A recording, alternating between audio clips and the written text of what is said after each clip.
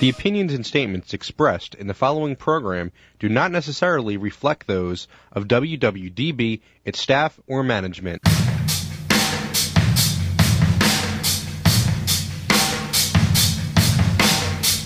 Good morning, Philadelphia. This is Greg Roman on Middle East Forum Radio here on WWDB 860 AM, broadcasting live from our studios on the main line.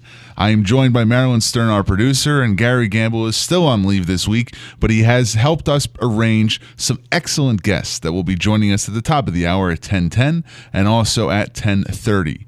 We have Michael Pregent, Senior Fellow at the Hudson Institute, former member of the Defense Intelligence Agency's senior staff and senior intelligence officer in Iraq. And at 10:30, we have Jonathan Tobin, editor-in-chief of the Jewish News Service, JNS, speaking to us about the latest on Iran.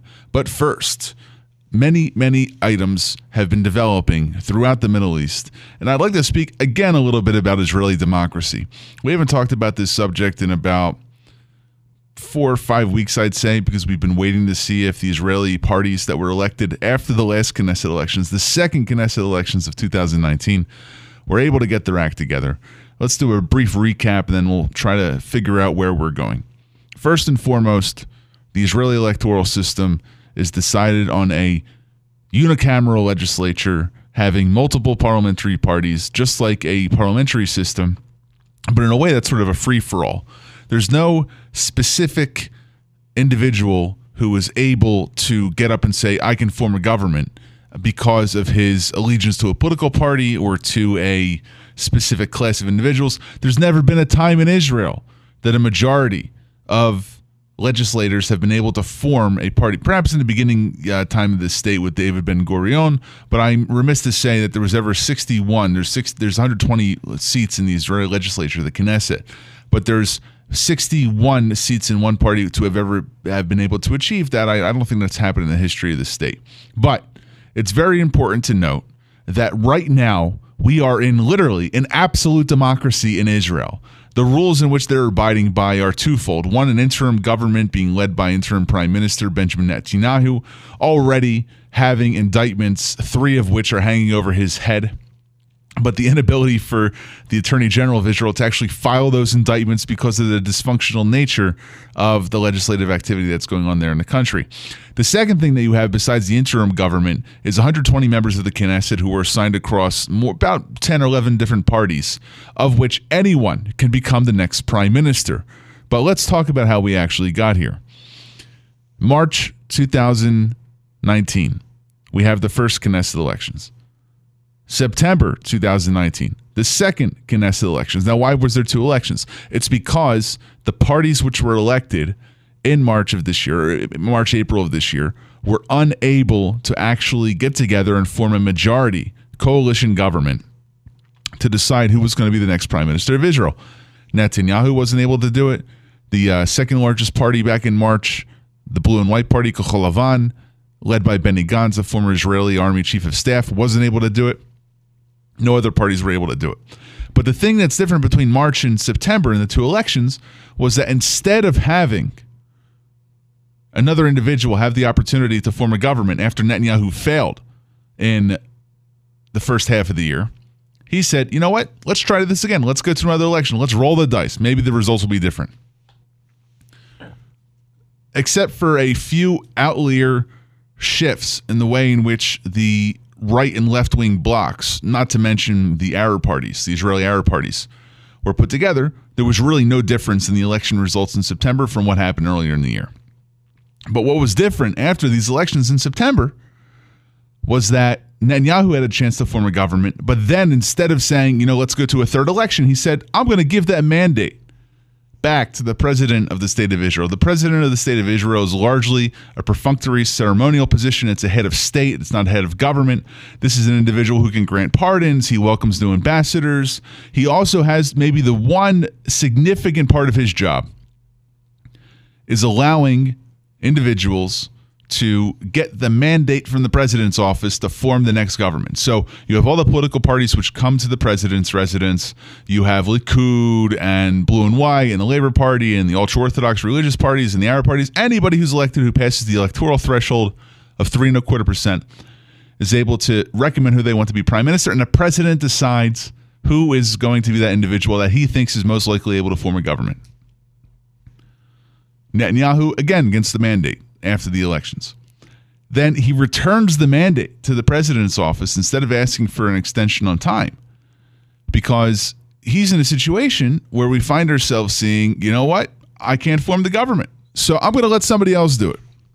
But he does it as a political maneuver. He doesn't do it as the actual nice, non-cynical, democratic-loving prime minister that he is. He gives it back to the president. The president then grants it to the head of the second largest party, to that of the Blue and White Party. Benny Gantz gets the mandate. He tries to form a government for 28 days. He says, you know what, I can't do it either. So he gives that mandate back to the president. Now we are in the wilderness of an absolute democracy. After two individuals are given the opportunity to try to form a government under the Israeli political system, under the Israeli electoral system, under the way in which the Israeli government works, you now have a 14-day period where any member of Knesset from November 27th to December 11th is able to try to form his own coalition. You literally have individuals walking around with yellow legal notepads trying to garner 61 signatures to try to get a majority in government so that they can become the next prime minister, and a coalition that they put together is able to form that. No one is beholden to party laws. No one is beholden to the list in which they were elected. It simply requires a 61-seat majority, 60 seats plus one. Now, what's the problem with this? Netanyahu, faced with these indictments, faced with internal strife in his own political party. The difference this time is that he now has a challenger from within his party, former Education and Interior Minister Gideon Sa'ar. Important person. You should all look him up. Gideon Saar. Gideon Sa'ar, who took a break from politics 5 years ago to help raise his infant son. Now his son's in kindergarten. Sarge returns to the Knesset. Both behave the same way. Both pretty much behave the same way. But at the end of the day, Sa'ar has openly declared that Netanyahu should resign, not because of his pending justice problems, but because of his inability to form a government. And we're going to see a primary within the Likud party prior to the next national elections. Now, there still is 7 days for someone to be able to form a government before we go to a third election in 1 year, in less than 1 year.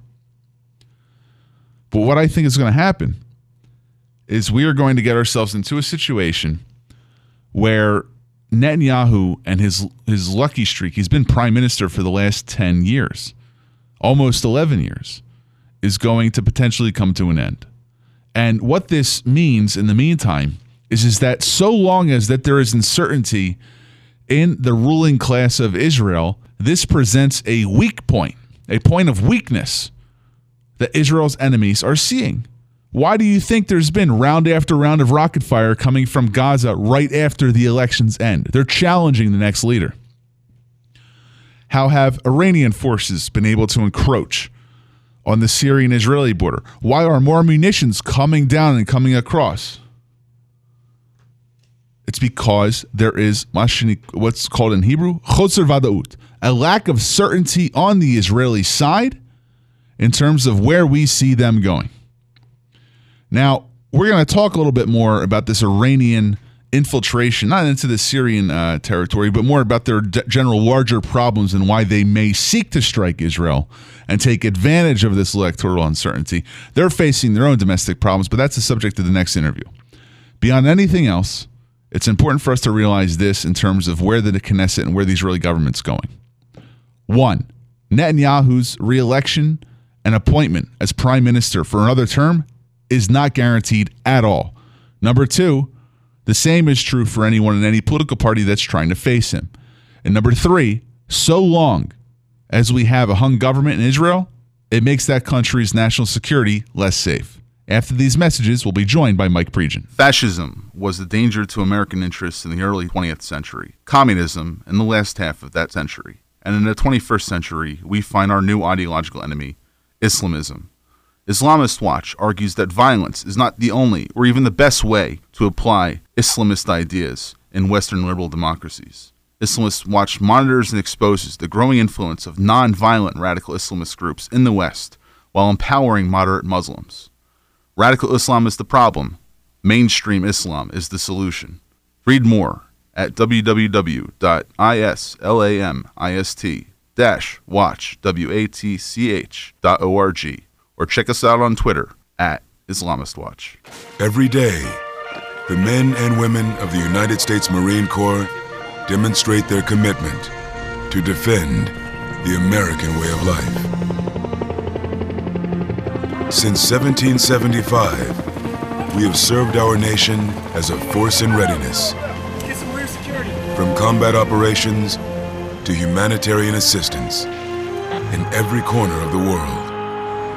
No matter where the mission takes us today or wherever our country needs us tomorrow, we always remember the land we call home.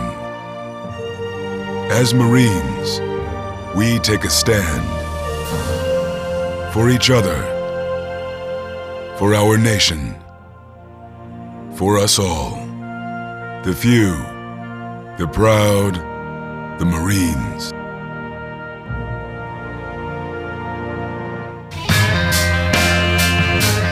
Welcome back to Middle East Forum Radio here on WWDB 860 AM Philadelphia Talk. And my next guest is someone that I've had the pleasure to get to know over the last few months. We recently ran into each other at a conference covering Turkey, but that's not the subject of our interview this morning. Michael Pregin is a senior fellow and Middle East analyst at the Hudson Institute, a former adjunct lecturer at the College of International Security Affairs, and a visiting fellow at the Institute for National Strategic Studies at the National Defense University, with a 20-plus some year career in the U.S. Armed Forces, part in the U.S. Army, part in the Defense Intelligence Agency, and also with tours, I believe, Mike, and you'll correct me if I'm wrong, to Iraq and also other Middle Eastern countries. He brings a wealth of knowledge to speak about our next subject, which is Iran. Mike, welcome to the program. Hey, thanks for having me, Greg. I appreciate it. Let's get right off the top. Secretary of State Mike Pompeo recently announced that the United States would use our legal authorities to sanction corrupt individuals stealing Iraqis' wealth and those killing and wounding peaceful protesters.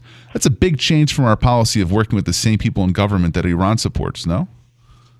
Yeah, it's a big deal to have the president actually recognize that there are protests going on in Iran, back the protesters, and start to threaten to name individuals to be sanctioned. There will be sanctions upcoming, and those individuals will be named. So sanctions are put on members of the IRGC, that are put on members of the Iraqi government that may be backed by Qasem Soleimani, the head of the IRGC's external operations wing, the Al-Quds Brigade. But what are sanctions actually doing? I mean, how is this going to affect the ability for America to influence policy in Iraq vis-a-vis their interlocutors there versus the ability for the Iranians to influence what's going on in the country? Well, Iraq is basically a place where Iran is able to offset U.S. sanctions against the Islamic Republic of Iran. And by the U.S. threatening to sanction economic sectors, ministers of Iraq's economic ministries, oil, gas, electricity, that puts a lot of pressure on Baghdad. Also, we are the guarantor for all of those loans that are going into Iraq's reconstruction. So we have a lot of tools, a lot of smart power and soft power to use to be able to put pressure on Baghdad, pressure that we have not exerted yet. Let's go back to Iraq Protest 101, and we'll get to the Iranian protests too. But in the last few days, we've seen the resignation of the Iraqi Prime Minister, Haider al-Abadi. We've seen the rise of this, what seems to be leaderless street movement against the central Iraqi authority in Baghdad. We've seen attempted entries into the Green Zone. This may have had to do something with the firing of the head of Iraq's counterterrorism division. Take us back to the beginning of these protests and walk us through the timeline of how we got to this point where so much pressure was put on the prime minister to force him to resign. Well, these protests began last year, and at the time, the protesters burned down the Iranian consulate. And in the contrast to where we are today, last year, the State Department condemned the protesters for burning down the Iranian consulate, specifically Brett McGurk. This year, it's a much different story. the protesters have burned down the Iranian consulate in Najaf 3 times already this year. The third time was yesterday, right? Yes, exactly. Basically, the complaint is that a country that can export 3.6 million barrels of oil a day cannot provide clean water, electricity, internet, and jobs to a community that it's taken for granted.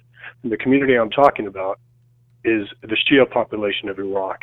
70% of the country is under the age of 30, and 60% of the country is Shia. Now, when the Sunnis and the Kurds have protested in the past or tried to use the Constitution to strengthen their positions, they've been met with force.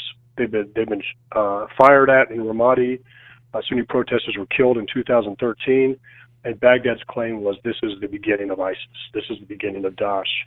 When the Kurds tried to use the referendum in 2017, they were met with heavy-handed tactics from the counterterrorism service and also the Shia militias tied to Qasem Soleimani, specifically Kataib Hezbollah and Asab Ahl-Haq. And the Kurds lost their control of Kirkuk, I believe. Yes, they won the referendum, and then they took away territory by force, they being Baghdad, with a green light from the U.S. and basically 2 militias that Qasem Soleimani created under the Iran deal. 2 additional militias that he created under the Iran deal also participated, but the 2 militias that really took credit for Kirkuk were Kataib Hezbollah, led by Abu Mahdi al-Mohandes, who's a designated terrorist who's killed Iraqis, Kuwaitis, and Americans, and AAH, led by Qais Khazali. And the protesters this time, this is different. These are the Shia youth protesting against the status quo, protesting against the Shia religious parties tied to Tehran, blaming Iran for Iraq's inability, for Baghdad's inability to manage an economy, and basically protesting against politicians that are more beholden to Tehran than they are to the Iraqi people. So tell me a little bit about some of these Shia politicians on the Iraqi side. I heard a rumor that it may have been the Saudi government that had financed the rise of Muqtada al-Sadr after the re-entry of Saudi diplomatic representatives into Najaf or Karbala. You're going to have to correct me on where exactly their consulate is outside of Baghdad. But there may have been support for al-Sadr by the Saudis. Now, that's a Sunni majority government supporting a Shia politician being their neighbor. What's going on with that? Well, I got to just get this Sadr narrative straight. Muqtada al-Sadr was looking for a paycheck, and the Saudis have always been willing to dish one out. When Muqtada al-Sadr went to Riyadh to meet with Mohammed bin Salman, he went to Tehran 3 days later to apologize for that visit. Muqtada al-Sadr is somebody that Qasem Soleimani and Nasrallah from Lebanese Hezbollah has always been able to influence. I spoke to some Saudi officials last year and some Saudi officials about a month ago and asked them how that relationship with Muqtada al-Sadr is going.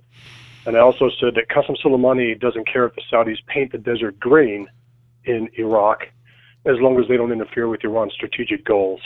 And Muqtada al-Sadr is not interfering with Iran's strategic goals. One point of clarification, these protests have nothing to do with Muqtada al-Sadr.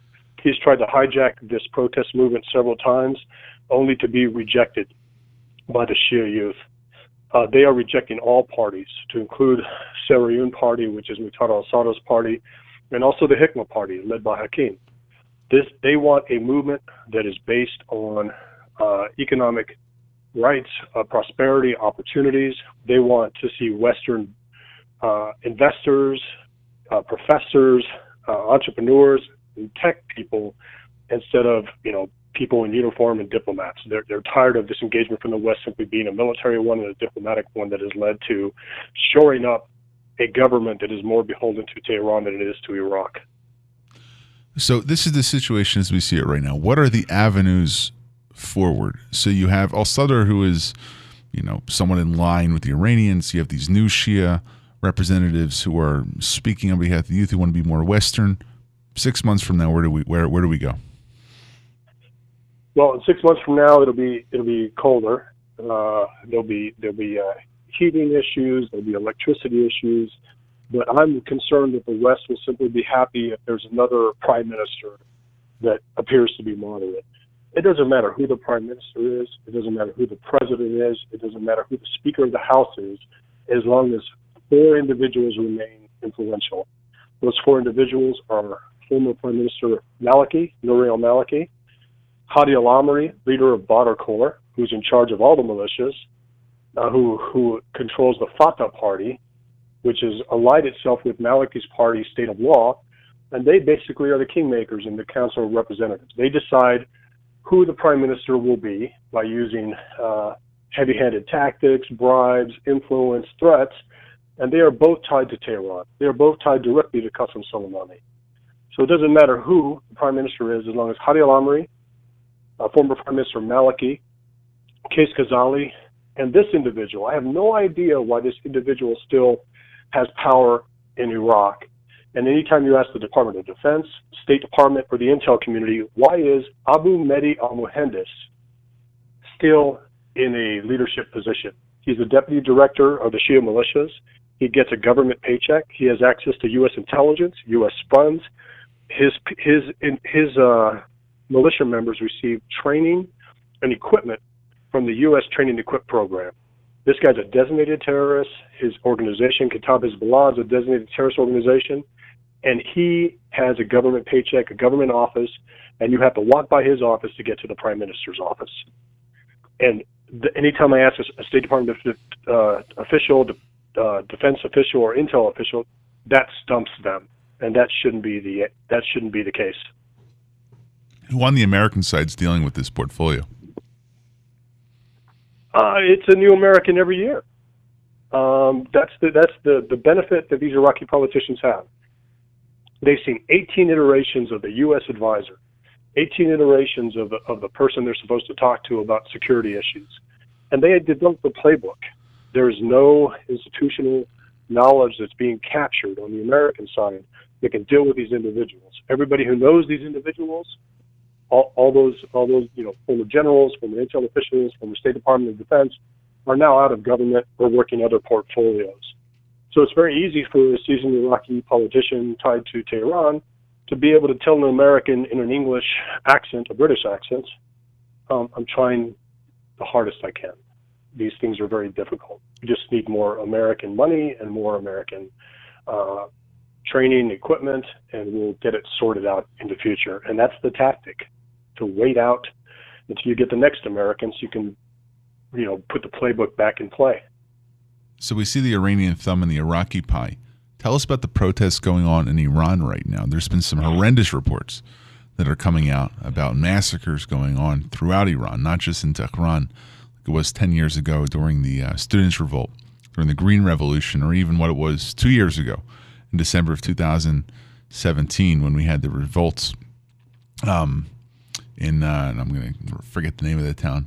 Anyway, the northeastern Iranian blue-collar town where it was being led by the bus drivers committee that was there. What's going on in Iran right now? Well, the thing that's going on in Iran, Iraq, and Lebanon is the people are fed up with the mismanagement of economies, and the people that are leading these economies are all tied to Tehran. Especially, of course, Iran is tied to Tehran, of course. But what's interesting about this is they're leaderless, they're organic, they are spontaneous, and they have momentum. And now they're in Iraq, Iran, and Lebanon. So Iran built a land bridge from Iran to Lebanon, in order to put pressure on Israel. And the best thing about that land bridge is protesters are occupying it. Protesters are occupying it in Iraq and taking away that land bridge to Syria.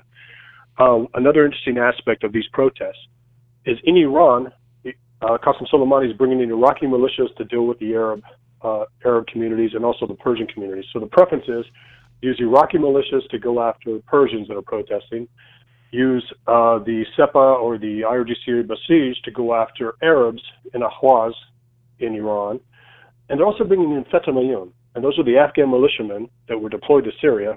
Upwards of 10,000 were deployed to Syria. They're bringing in Afghan and Pakistani militiamen into Iraq and Iran to go after protesters. Qasem Soleimani knows that his Basij and his Sepah cannot go after Persians. So they use the Afghans and the Pakistanis to go after the Persians, but they can go after the Arabs. It's such an interesting dynamic that Qasem Soleimani believes he can deploy. Well, he doesn't. He's doing it, so he doesn't believe it. He's actually implementing it. He can deploy militias from Syria and Iraq to deal with the protesters. We haven't heard reports that they're in Lebanon yet, because Lebanon's a much different situation. But in Iraq and Iran, they are able to kill protesters without the international community condemning it. We've heard a lot of condemnations from Amnesty International, from the United States, from Israel, but we're not hearing those condemnations from Europe. And this is not the time to reward Iran with this Instex program, this bypass mechanism for sanctions. This is a time to hold the Islamic Republic of Iran responsible for killing protesters in Iran and Iraq. And that's the current situation. The protesters simply want a spotlight put on these movements in Iraq and Iran. They want media coverage. They need Western media coverage. These protests are built for Western democracy support. We're just not getting it out of Europe. And do you think that it's possible for the U.S. to help stoke the flames in Iran and Iraq? I mean, are there measures that the American government, perhaps clandestine measures, that they can take to further embolden more protests against the regimes? Well, I think the United States should name those individuals in Iraq. Hadi al-Amri, in charge of the Ministry of Interior, through his Badr Corps and also the militias. You can put IRGC Quds Force militias on the AUMF, the Authorized Use of Military Force. Right now, we can only target Sunni terrorist groups. We cannot target Shia terrorist groups. That should change. Doesn't mean we have to start targeting them, but the message would be loud and clear. But the biggest thing is encourage Western media to get into these countries. Have the international condemn the government's internet blackouts, where they shut down the internet while they kill protesters, and also to basically provide more Wi-Fi, more internet access to Iraqis and Iranian protesters. But encourage Western Europe to do the same. Encourage the regional allies to do the same. The status quo response to these protests by simply nodding when a new prime minister is put in place in Iraq, it's just not going to work with Iraqis this time, as long as those individuals that I mentioned earlier still maintain power. And are there other Arab states which are trying to take advantage of the situation in Iran? We're talking sort of like a binary focus here, right? The U.S. should name Iranian-backed individuals in Iraq. The U.S. should highlight what's going on in Iran itself with more Western media coverage. You talk about Western Europe getting involved. What about other regional actors? What is their responsibility? What tools do they have available to them that may be a little bit different than the U.S.? Well, anything that allows Tehran to say this is an Israeli, Saudi, U.S. Operation to back saboteurs, I think is something we should stay clear of. We're not very good at this. We didn't support the 2009 Green Revolution.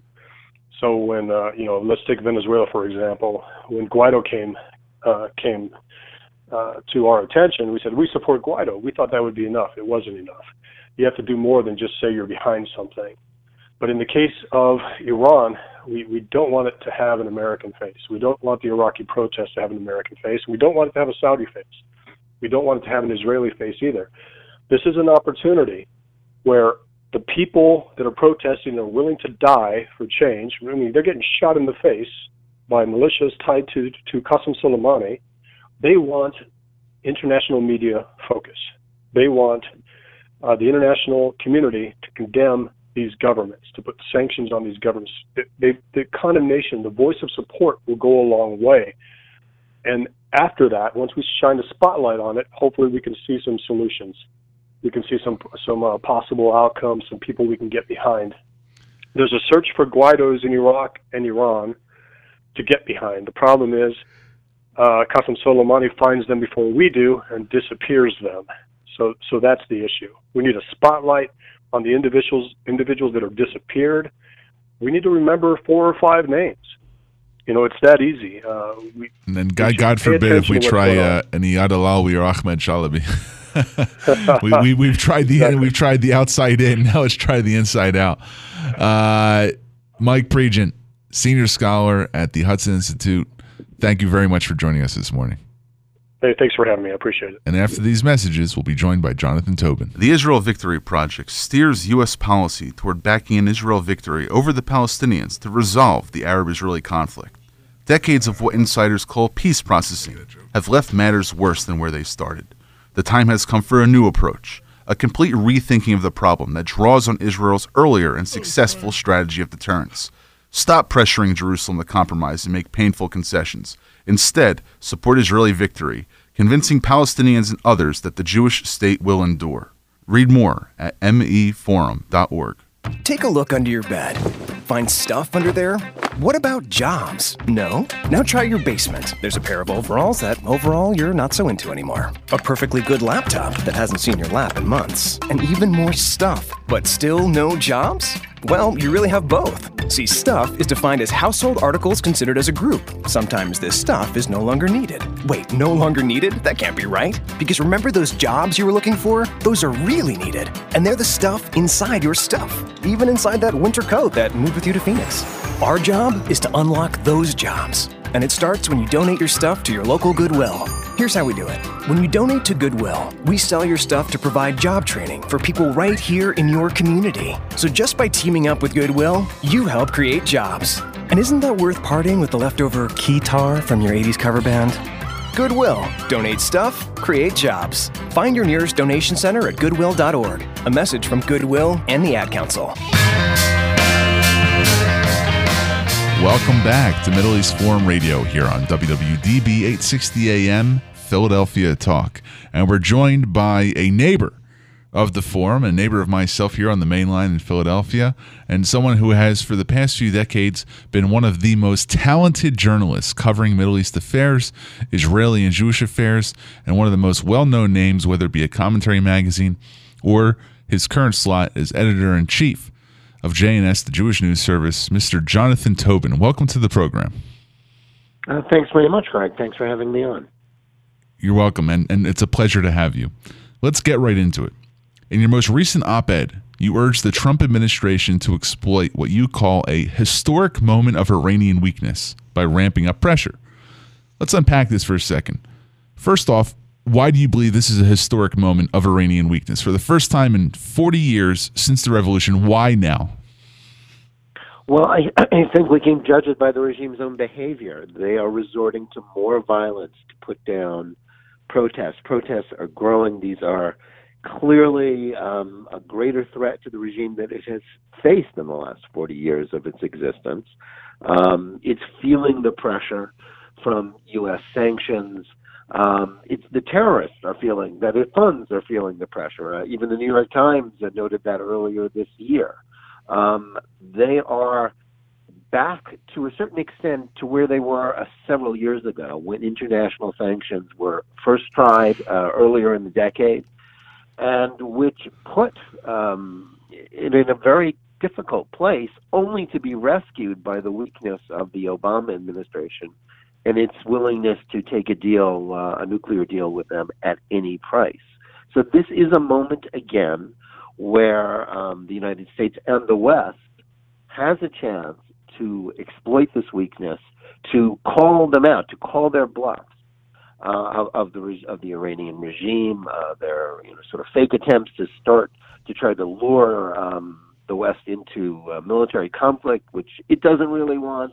And the West doesn't really want, but what it really wants is distract everyone from the fact that it cannot withstand these pressures.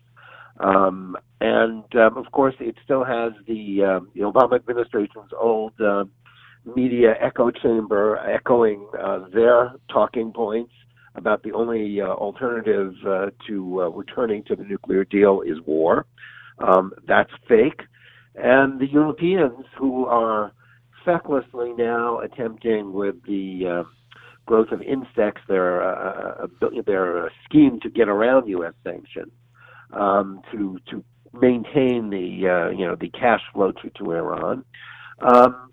But the Trump administration can't be distracted by all of these things. It has to stick to the policy that it adopted under Secretary of State Mike Pompeo. And if it does, I think the results will be good. And the more pressure, the more extreme the Iranians get, the more it shows that this policy is working. Okay, so let's get specific. What should the Trump administration do to exploit this moment of weakness? Talk about some policy options that they have beyond just holding their feet to the fire. Well, I think, as draconian as the sanctions have been for Iran up until now, they can get worse. The United States can seek to embargo all oil sales from Iran. It has been gradually tightening the noose. It's got to continue to tighten the noose, about which there has been some controversy with the administration. There's been a choice there. Trump hasn't gone quite all the way to really strangle the Iranian economy. The other policy measure has to be in terms of the U.S. reaction to what the Europeans have been doing on attempts to evade Iran sanctions. INSTEX was created by Britain, France, and Germany, the three largest European economies. 6 more European countries joined earlier this week. I think Trump has to make it clear to them, and I should add, I don't know very many economists who think that INSTEX, which is a barter system, can somehow allow European countries and businesses to evade, to be able to no longer have anything to do with the U.S. financial system. I have to tell you a little history on INSTEX. This isn't the first time that the Europeans have tried to skirt American sanctions regarding a country that has been violating American laws. There was also the effort by European countries back in the early 90s to get around American sanctions that the Clinton administrations had put on China for technology transfer and basically reverse engineering copyright and intellectual property violations. The Europeans set up a system to do business with the Chinese companies that had been found in violation of American copyright and intellectual property protections, and the U.S. was able to get around the European workaround by sanctioning companies that took advantage of the then 25 years ago INSTEX system. So you have a history in place, actually under a Democratic president, that had the U.S. government sanction companies that tried to skirt anti-Iranian sanctions by taking advantage of the INSTEX system. So the easy way to do it is just sanction the companies that take part in deals that are involved with purchasing Iranian hydrocarbon resources or exporting different things to Iran that otherwise would have been able to take advantage of this mechanism. Yeah, there are clear ways for the United States to strangle this. As pathetic as it is, even on its face, and Trump has to do so. I mean, and actually also, considering the headlines in today's papers as we speak, which is all about the Europeans and in particular French President Emmanuel Macron pushing back against Trump for not showing leadership, and that the Europe can't trust America's leadership. Well, and can't trust the United States to stand up for the defense of the West. Well, who's undermining the defense of the West? It's France, it's Britain, it's Germany, it's the rest of the European countries who are looking to help empower and continue to enrich a despotic regime. Number one, yes, it is oppressing its own people, but from the point of view of the West, very particularly, is the world's leading state sponsor of terrorism. So and the Europeans are looking to keep a lifeline to keep the money flowing to it and the terrorists. Jonathan, we've talked about the weak-kneed behavior of the Europeans ad nauseum on this program, and your writing, my writing, all throughout our camp. But I really want to divide the pro-sanctions, pro-upping the pressure camp on Iran within the U.S. government and within some European governments in terms of the opposition parties that are more inclined to believe in our views, into two separate camps or two separate categories. Advocates of ramping up pressure are either regime changers or deal makers. Those who want to soften up the regime for a better nuclear deal, an agreement to stay out of its neighbors' affairs, and so forth. Where are you standing? Are you a regime changer or are you a deal maker? At heart, certainly, I think our end goal should be to change that regime. I think that's what the Iranian people want. However, it is not unreasonable for President Trump to say to Iran, if you want to survive, Obama said, his goal was to, quote unquote, allow Iran to get right with the world. Well, of course, they had no interest in getting right with the world. They took all the money that they got from the deal and they just plowed it right back into all of the same rogue regime mischief making that they had been doing all along. I think, it's sort of a theoretical question. There's nothing insane or wrong about Trump saying, well, if Iran wants, or even Secretary of State Mike Pompeo saying, if Iran wants to act like a normal country, we're willing to deal with them as a normal country, but the definition has to be, be a normal country, stop supporting terrorism, stop building illegal missiles, stop threatening to destroy Israel, stop doing all the things that make you the Islamic Republic of Iran. So in the end, that's, it's a circular argument. Iran can't help being what it is. It's perfectly, I'm not willing to protest when the United States puts out a position, as long as it sticks to it, that if you are willing to act like a normal country, we'll make a deal with you.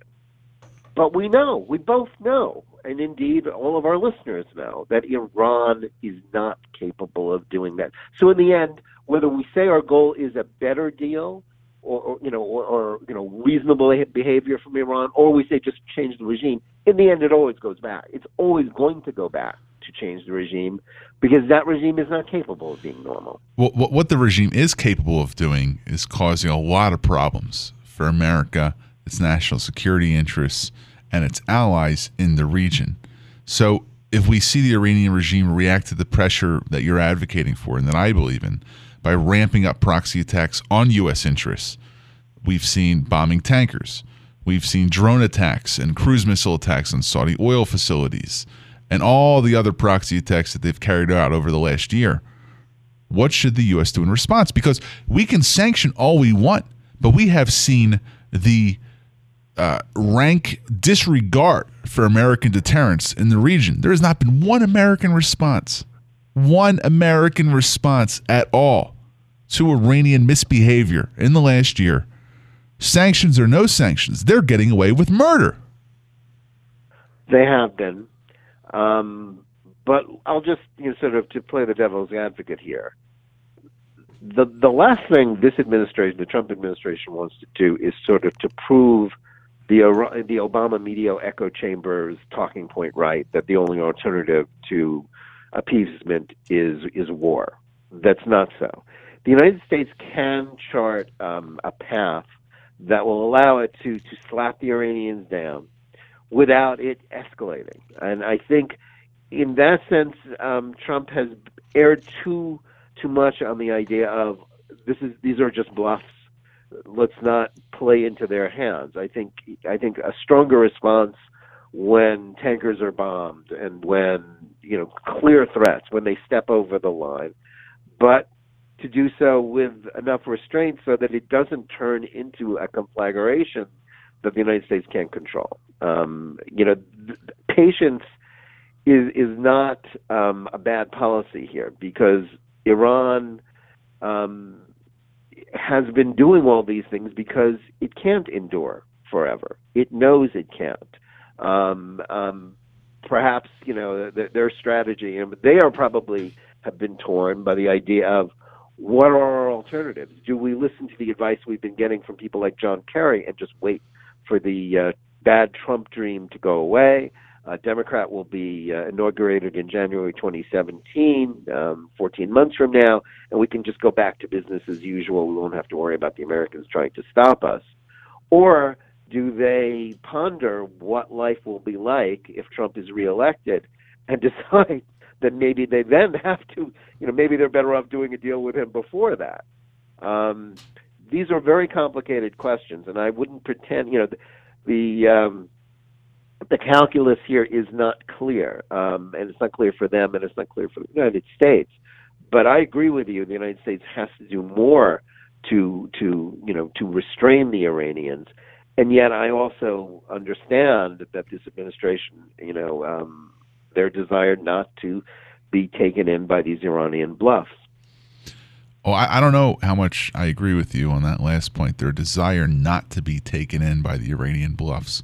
Remember that picture that was set up in Emmanuel Macron's, the picture of the setup of that black box in Emmanuel Macron's suite, where he had set up a communications chamber for President Trump to step into to speak with Rouhani from Iran. I mean, we were on the precipice of a president-to-president conversation between two arch foes, and it blew up because the Iranians weren't willing to move forward with it. Of course, we don't talk about it, or we don't talk enough about President Trump's willingness to directly engage with a despotic regime. Now, I need to make a big difference. Well, listen, he's done this. Wait, hold on one second, Jonathan. Hold on one second. I need to make a difference, a very clear difference between engaging with North Korea, which is a personality cult, versus Iran, which is a Shia death cult.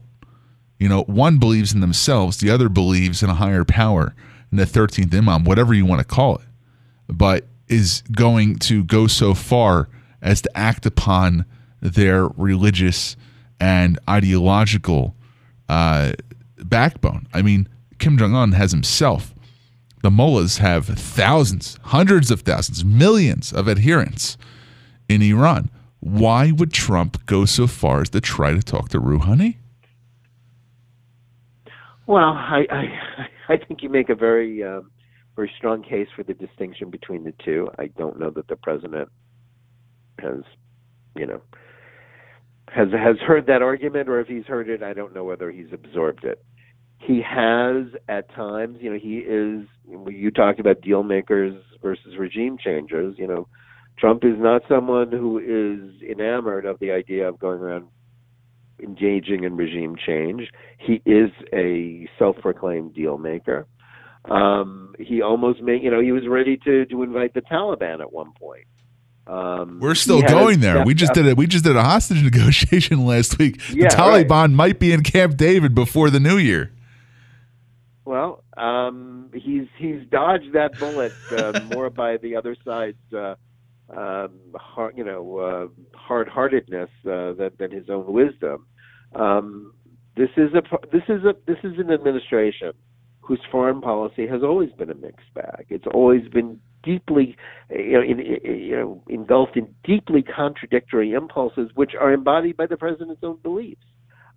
His desire to withdraw from the Middle East, that core America first, let's not get drawn into foreign conflicts, has always been at odds with his instinctive distrust and hostility towards the Iranian regime, and his willingness to go, to brave the brickbats he's gotten for reversing Obama's nuclear deal. These two policies don't fit together, and yet his is a brain which, love him or hate him, has always allowed contradictory impulses to reside rather comfortably next to each other.